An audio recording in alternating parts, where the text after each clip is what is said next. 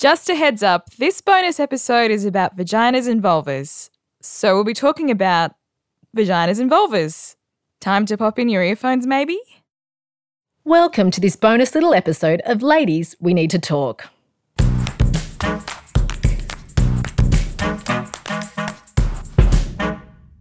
Hey ladies, imagine knowing so much about vaginas that you've been given an Order of Australia medal. Would they pin it to your chest or to your fanny though? What Dr. Elizabeth Farrell doesn't know about female genitalia basically hasn't been invented yet. She's a gynaecologist who's famous for her work in women's health, and in her time she has looked at hundreds, if not thousands, of vulvas. So we asked you for your vagina questions and put some of the most frequently asked to Dr. Elizabeth. How should you clean your vulva? So the best way to clean your vulva is not to use soap, not to scrub it, and to use either plain water or water with a soap substitute that has no soap in it at all. So I guess that means we shouldn't take Gwyneth Paltrow's advice on vagina steaming? Absolutely not. We should never douche, because what you do is you wash out all the good bacteria. So the vagina keeps itself healthy because it has lactobacilli and it has other organisms in it as well. And so the particular types of lactobacilli just clean the vagina by itself. My labia from the outside is not symmetrical. Is that normal? Of course it's normal. Asymmetrical labia are completely normal. Your face is not symmetrical. Your breasts are not symmetrical. We all look different and our labia are different as well. Our vulva is unique to each one of us. So what are vaginas supposed to smell like? So vaginal odour varies according to our age. So before we start having our periods, there'll be a particular odour or smell. It'll be a combination of whatever bacteria are living inside the vagina.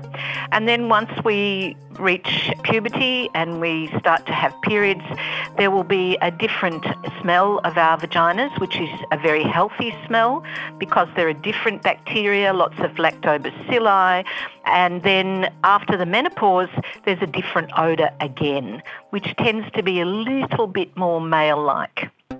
If I have an itchy vulva, does that mean I have thrush? Absolutely not. Could be caused by the soap you're using. Could be caused by the underwear you're wearing. So if it's a synthetic fabric. Could be caused by the lycra you wear when you're at gym. It could be caused by the type of pad you wear during your period, if you wear pads or even tampons. It can be caused by infections, and it can be caused by skin infections or skin conditions of the vulva. What kind of discharge is normal? There isn't a normal because there's a range of normal. So there may be some women who don't have any vaginal secretions that come out onto their underwear. There are other women who have some vaginal secretions for the whole of their reproductive years and even after in the postmenopause period. So it's very, very different according to each individual woman. And it's a question of just seeing what your norm is. So what's the best way to keep my vagina healthy? It's an interesting question because what does healthy mean? A woman would be recommended to make sure that she's doing pelvic floor exercises. Now, a lot of women do Pilates.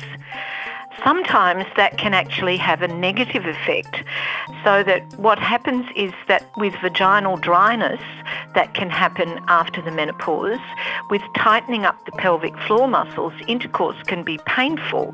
So having tight pelvic floor muscles is fine. The problem is that if it's dry and the intercourse is going to be painful, the muscles will get tighter. And so we always must learn to relax our pelvic floor muscles at the same time as being able to strengthen them and contract them. Is it possible to ever lose something in your vagina, such as a tampon or a condom? Absolutely. Usually it it's to forget to take the tampon out, but sometimes a tampon can be there and for some reason another tampon is put in on top of it, and so that tampon gets pushed up the top and then sits there. And usually after a period of time it does create a very unpleasant odour, and the tampon usually has to be fished out by a health professional. Yikes. Okay, terrific. That's good to know. It's pretty horrible. I'm so shocked. I was sure that you were going to say it's not possible. Yeah, it sits up in the back behind the cervix. Right. So right up in what's called the posterior fornix of the vagina. Remember that. What goes in doesn't always come back out.